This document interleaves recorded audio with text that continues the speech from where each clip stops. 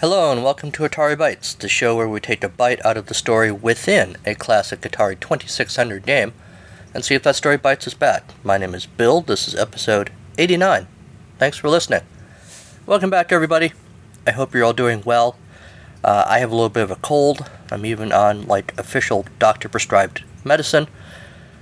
So I may sound a little deeper voiced today. I might also be high. It's really hard to know. Not that I'm complaining.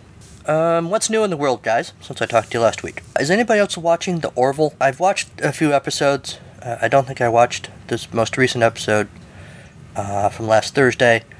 The show is still struggling, I guess, to decide if it wants to be a funny show or if it wants to be a straight-up sci-fi adventure with humor in it. I think some of the story ideas that they've had have been interesting and sort of in keeping with the original tenet of a Star Trek type show, which is clearly what's striving to be, of taking on big thought pieces or contemporary issues that they can address in a sci-fi setting.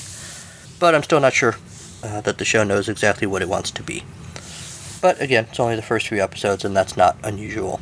I also watched the first episode of MacGyver this week, as I record this. I think by the time you're hearing this, there's been another episode. It was a pretty solid episode. I'm still not sold on the whole MacGyver team concept. MacGyver, I think, is a character at heart meant to be a loner, but at least in the Season 2 opener, they did let MacGyver breathe a little bit. They kind of put him a little bit more at the front and let him do his thing, with the gadgets and making stuff up without being so seemingly apologetic about it. The first season, they would let him sort of invent stuff, but it was kind of rushed, and it was almost like they were embarrassed to spend any time on that. But of course, that's what MacGyver's about, is making stuff blow up, or making crazy contraptions or whatever out of ordinary objects. And they kind of let him do a little bit more of that in the Season 2 opener, which I was happy to see. I watched the first episode of Star Trek Discovery. I do not have CBS All Access, but I watched the premiere on regular CBS, which they let you do before they made you start paying for it. It was interesting. It's very slick looking. I'm not crazy at all about the new version of the Klingons, but, again, one thing I did like is, even though it was a premiere episode, they didn't do what most pilot episodes, including The Orville, do, which is spend the whole time introducing characters and not really telling a story. The Star Trek Discovery premiere managed to do a pretty good job of introducing characters, but still having an interesting story. So props for that. I don't know that it wowed me enough to pony up the $6 a month to pay for CBS All Access. I'm still thinking about that. So if you guys want to persuade me one way or the other, should I be watching more Star Trek Discovery or not, let me know. And I guess that's it for this week's TV Roundup. In other news, my brother, hi Jerry, actually sent me an article that was kind of interesting.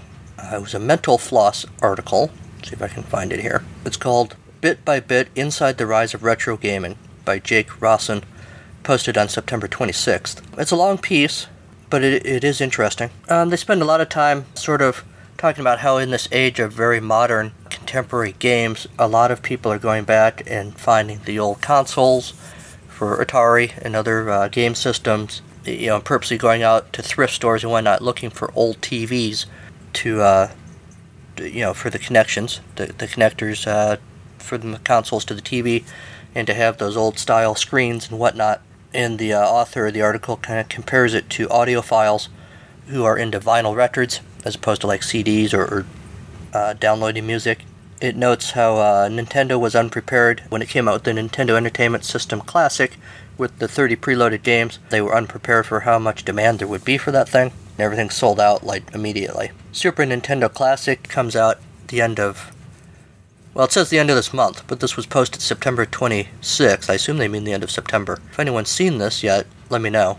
And Nintendo's sort of marveling at the fact, or the author at least, is marveling at the fact that this game console released more than a quarter century ago could become one of the hottest gifts of the 2017 holiday season. Points out that apparently Sega Genesis is getting in on the Releasing Classics Act. Talks about how in 1983, Coleco manufactured an add-on module to play Atari 2600 games first released in 1977.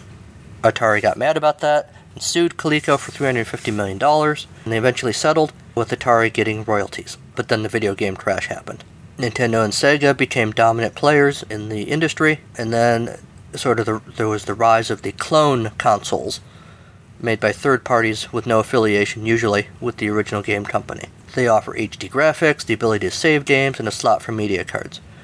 Companies like AtGames, Retrobit, and others do brisk business selling equipment they didn't invent, and it's perfectly legal. They quote a lawyer saying that hardware patents only last 20 years from the date of application, so by now you can rebuild the actual technology. Where you run into problems is if you try to reproduce a game without permission, then you have copyright and trademark problems.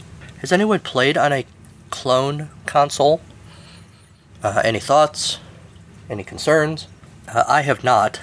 I hadn't really thought much about it, whether clone consoles were really even a thing. And then the article talks a little bit about people who make their, the home brews, brand new games that have the look, feel, and gameplay of a 30-year-old title. So yeah, it's just a very interesting article. Go check that out. I will try to remember to put a link in the show notes, but if I don't, again, the article was on mentalfloss.com, bit by bit, inside the rise of retro gaming. Do check that out. Got a little bit of feedback to report this week. Our friend Sean had some comments on episode 87, Pigs in Space. Sorry, I gotta say that correctly. Pigs in Space. Sean wrote that he highly enjoyed the episode, except for the bad news about my VCS. Yes, as I reported, and I'm still not quite over it yet, so thanks for bringing that up, Sean. My venerable 2600 that I've had since I was a kid died in the middle of trying to play Pigs in Space for that episode, and I have not yet replaced it. He suggests checking getting a new power supply being the first thing that I should check, and I have thought about that. I haven't picked one up yet, but I intend to do that and see if I can resurrect my old buddy. So thanks for your condolences, Sean. About the episode, he says that my wife and I have the first 2 seasons of SNL on DVD. I never bought those. I remember when they came out, and I think they ended up getting discounted pretty quick too, but I never actually picked any up. But he has them. He says, bet you anything the real reason the Muppet sketches disappeared after a few episodes is they just plain sucked. If anything, sketches were nothing more than the result of various chemicals that were notoriously passed around among the cast and crew of SNL back then. Yeah, I think in my response to Sean on Facebook, I said something, I talked about how I had heard an interview when the DVDs came out. They interviewed Jane Curtin, somebody did, and she said, yeah, I picked up those DVDs and thought it'd be fun to sit down and watch them, and I put them in, and basically she said even she was bored, because like with every SNL episode, whether it's from those first 5 years or whether it's a current one, a lot of episodes, there's only like 1 or 2 sketches that are really funny, and the rest of the show is just kind of eh.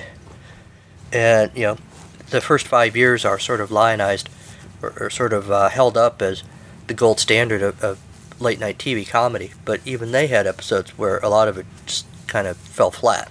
And I think I said in the episode, I haven't seen a lot of the sketches, the Muppet sketches from SNL, but yeah, the little bit that I do think I've seen is pretty out there.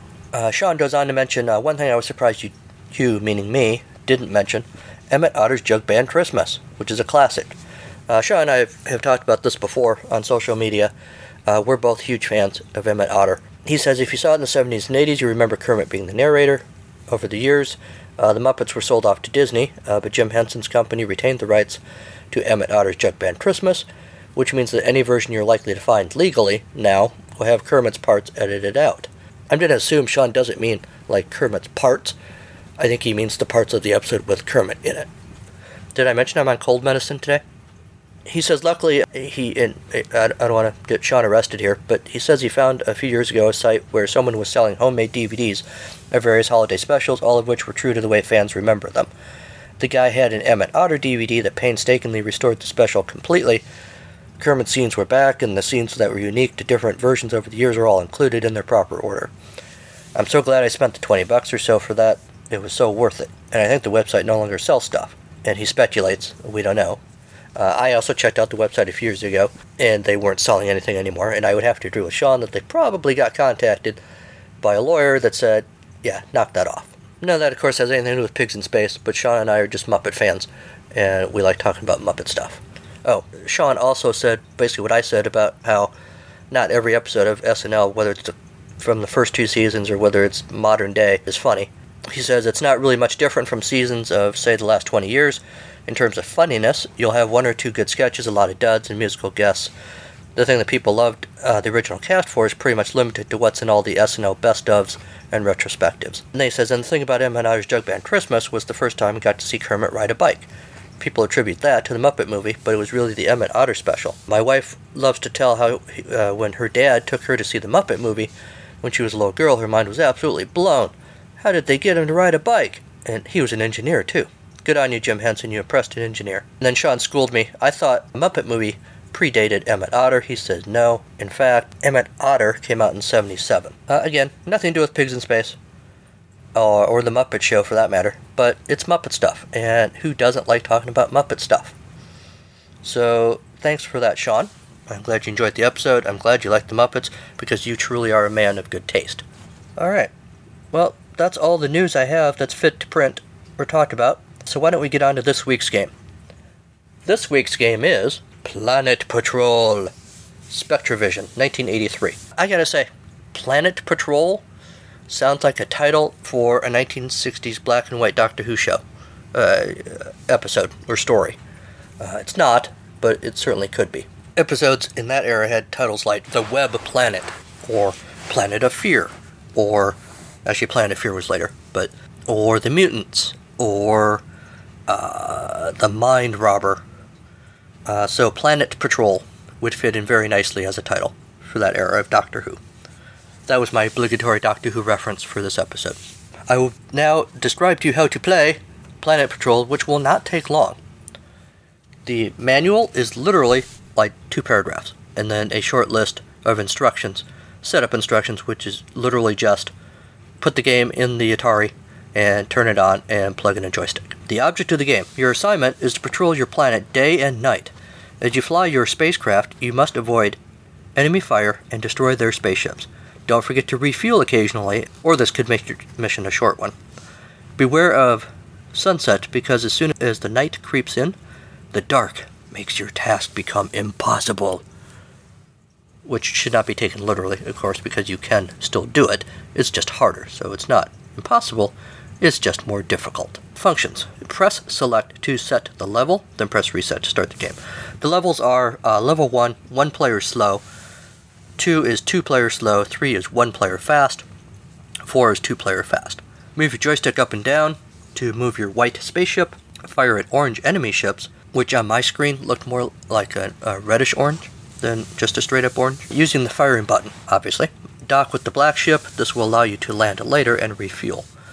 Enemy refueling depot. There are 3 of those, and you must destroy them before you can continue to the next stage. The bad news is, as soon as you do, you end up in the minefield, which follows immediately after the destruction of the field depot. You can't fire at them. The only thing you can do is dodge them, and I will tell you it is pretty tricky, because it appears that the minefields each time are laid out randomly, and sometimes there is very little space to maneuver between them, and Atari spaceships are not necessarily the most maneuverable of all, pretend spacecraft. Hint: when nighttime falls and it's hard to see the enemy, fire at random to get some light to show you the way. And that is literally all the instructions we get. Although, honestly, that's really all the instructions you need. Pretty straightforward gameplay.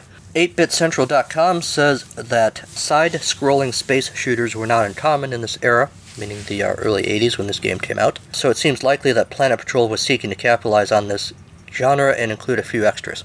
Defender was a leader in this genre, but the 1981 Atari 2600 version had a lot of flicker issues. It wasn't until 1985 that Defender 2 came out for the 2600 with a vastly better experience. In between, Planet Patrol tried to enhance the experience with a refueling scenario and daylight scenes. 8-Bit Central's sort of shocking fact is that originally founded in 1981 as Spectrovision, a name change to Spectrovideo was in order to avoid legal issues with On Command's hotel TV system, also called Spectrovision. They began as a video game company that predominantly made Atari 2600 games as they moved into making computers. While this, meaning Planet Patrol, isn't a bad game, others in the genre have done it better. At the same time, we like the action and the day-night shift that alters your ability to see enemies approaching. Planet Patrol tries to differentiate itself from the others. We simply wish they'd amped it up a bit more. Fun game, but make sure you have Defender nearby. You want to save a few humanoids when you're done patrolling the planet. We'd still rather play Defender, but this is a fun enough ROM. I think I kind of agree with that. So, well done, 8-Bit Central.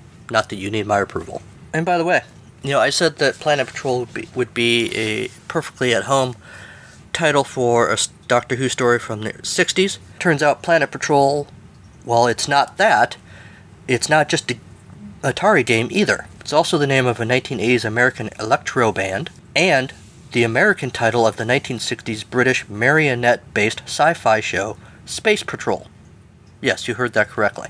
Planet Patrol was an American electro group originating in the 80s. The members were Arthur Baker, John Roby, and a quintet of vocalists led by Herbert J. Jackson. Lead singer Joseph Lights, Rodney Butler, Michael Anthony Jones, and the late Melvin Franklin.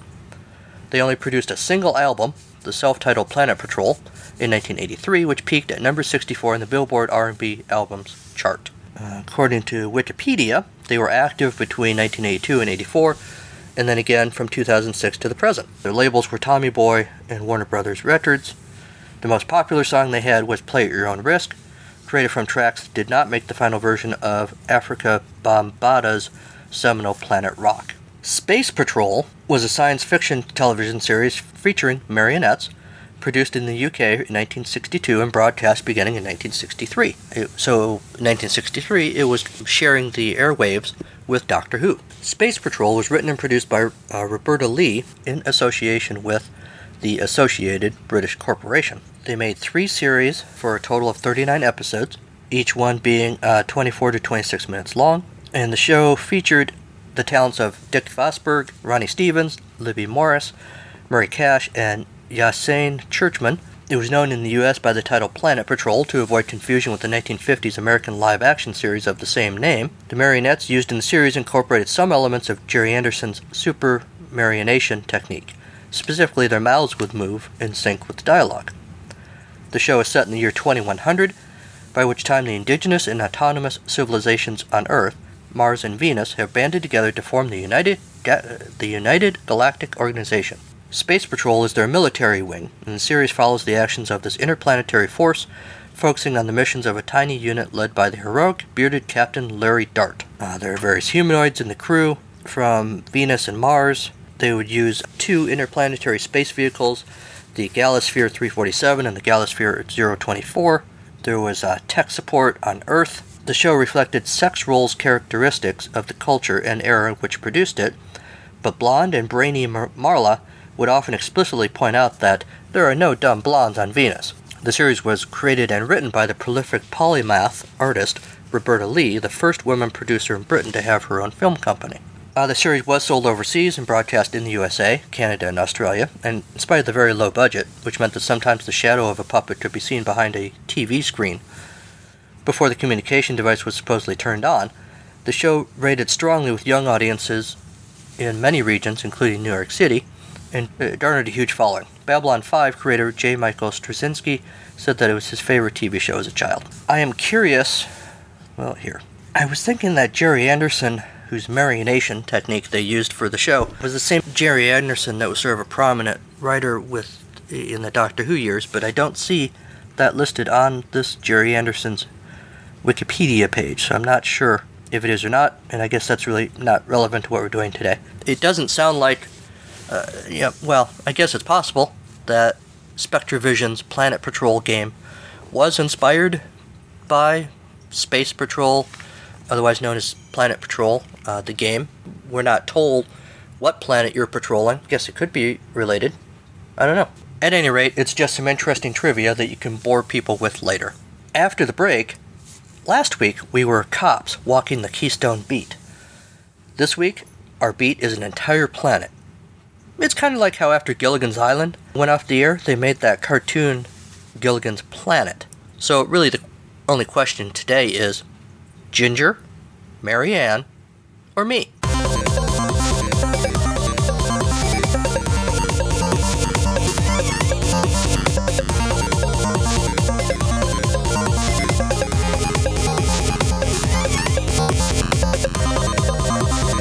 Wanted, space pilot, capable of flying patrol vessel over the entire planet 24/7, constantly engaging in combat missions against enemy spaceships. P breaks negotiable. Inquire within. So, Planet Patrol is an interesting game. You first look at it, and it looks interesting. The spaceship designs are kind of cool. I gotta dock with that thing. Alright, I just docked with the fueling ship.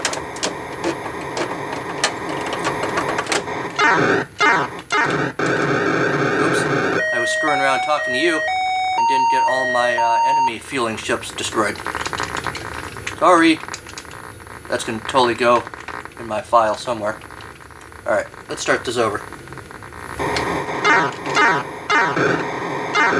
I'm playing on Game 3, the fast level. I can't, frankly, see all that much difference between the slow level and the fast level.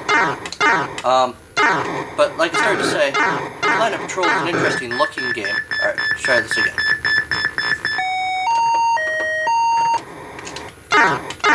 One, two, three. Now I'm in this stupid minefield.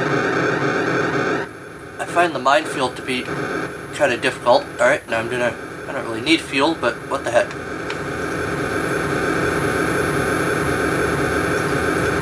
Oh, alright, I guess since I was all full I didn't get any fuel. Alright. Makes sense. So, you're flying over the planet's terrain. I guess we never are really told what planet it is. There's Stonehenge in the background. Kind of looks like Stonehenge.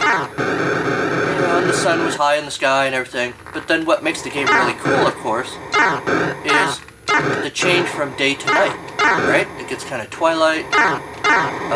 The sun changes to a moon. Eventually it's totally dark out. You can't see anything unless you're firing. And then it's daylight again. And that's kind of cool looking. Big props for that. Adding to that visual element to what otherwise would be a pretty rote shoot the spaceships game.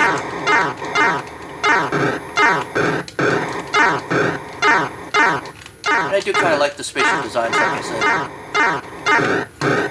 The enemy ships kind of just look like little caterpillars, maybe? I'm assuming not intentionally, and that's probably just me who thinks that. But your ship that you're flying is a very, to me, a very 70s looking spaceship design. And I'm not complaining about that. Alright. Two.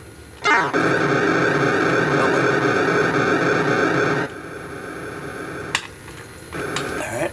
Now I need fuel. Here we go. Pick up some Slim Jims and a tall boy. Thank you, fuel truck. Sort of odd that your spaceship gets fueled by a truck, but alright.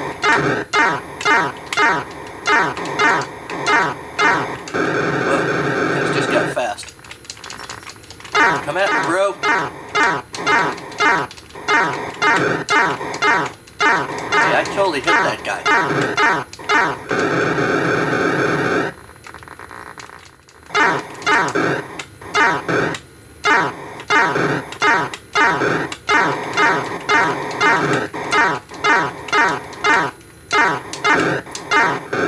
Oops.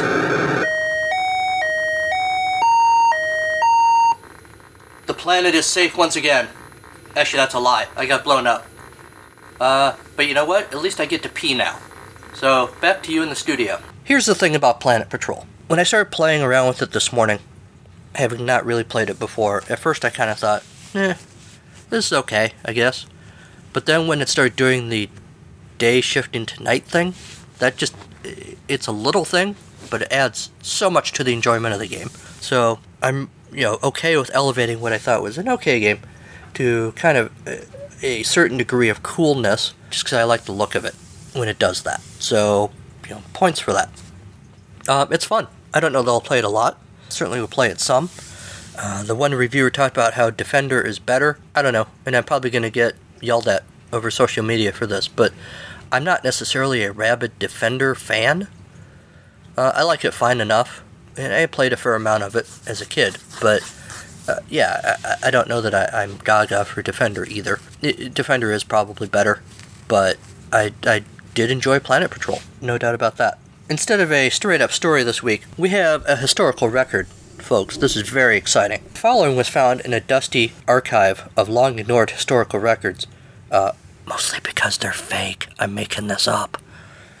Found by a PhD candidate doing her thesis on Earth's meter maids through the ages. What we have are the Planet Patrol Earth observation deck logs of Patrol Pilot 2nd Grade Lucy Carter. The following is a transcription of some of those logs. Space date 42821, Tuesday for us, 07:31 and 32 seconds. Nothing unusual noted. Space date 42821, Tuesday for us, 09:12 and 56 seconds. Nothing unusual noted. Space date 42821, Tuesday for us, 10:27 and 40 seconds. Nothing unusual noted. Space date 43789, Wednesday for us, 4:14 and 58 seconds. Attempted to engage an intruder. Quickly determined it was just a broken satellite. Reported same to maintenance for repair and to sanitation to deal with the scorch marks. Space date 44923, Thursday for us, 13:41 and 32 seconds. Nothing unusual noted. Space date 44923, Thursday for us, 14:19 and 23 seconds. I think star X-19 moved. Space date 44923, Thursday for us, 15:23 and 51 seconds. No, seriously, it moved. X-20, too. Are those really stars? Space date 44923, Thursday for us, 16:34 and 38 seconds. Reported to Central a possible warping of space due to cloaked unknown vessel. Automated response received that my call is very important and will be addressed in the order received. Space date 46219, Saturday for us, 2:12 and 56 seconds. Hostile unknown vessels engaged and dispatched when they exhibited hostile intent. Also, cilantro. I hate cilantro. It deserved to be destroyed.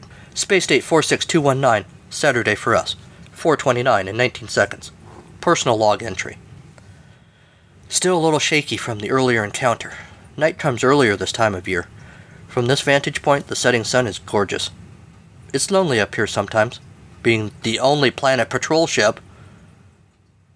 But moments like this, immersed in the twilight, I feel more connected to my planet than at any other time. What the hell is that? Editor's note. At this point, the transmission cut out. The patrol vessel left one more log entry, most of which was garbled due to damaged recording equipment, and much was drowned out by invading vessel's laser blasts. One portion remained. Enemy fire! No reinforcements. Not sure how long I can hold out. Seriously, they only hired one patrol ship for the entire goddamn planet? The transmission ended there. The next and final communication on the ship's log was from Central. Please stay on the line. Your call is very important to us.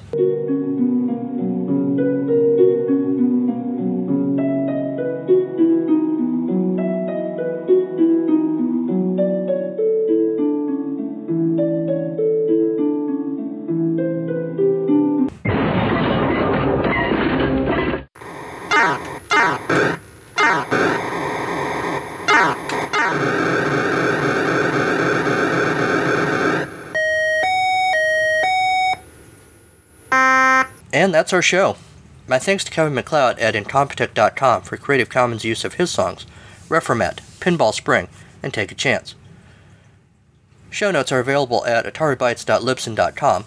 You can email the show at ataribytes2016@gmail.com, like the show on our Facebook page, follow the show on Twitter at AtariBytes. You can find Atari Bytes all over the place, as you know, but you should make sure to fly your patrol ship over to iTunes and leave a planet-wide review. Then go tell your friends to listen too. Also, please consider supporting the show financially on our Patreon page or by picking up Atari Bytes merchandise at Zazzle.com. Links to all of that in the show notes. And, if you have time, please check out my other show, It's Podcast Charlie Brown, for all your Snoopy-related needs. New episodes drop on the 15th of every month. Next time on Atari Bytes. It's been a while since we visited a 7800 game, so we're going to. Right now. Meaning next week. We're going to look at the 7800 version of Pole Position 2, so that should be fun. So until next time, go play some old games. They've missed you.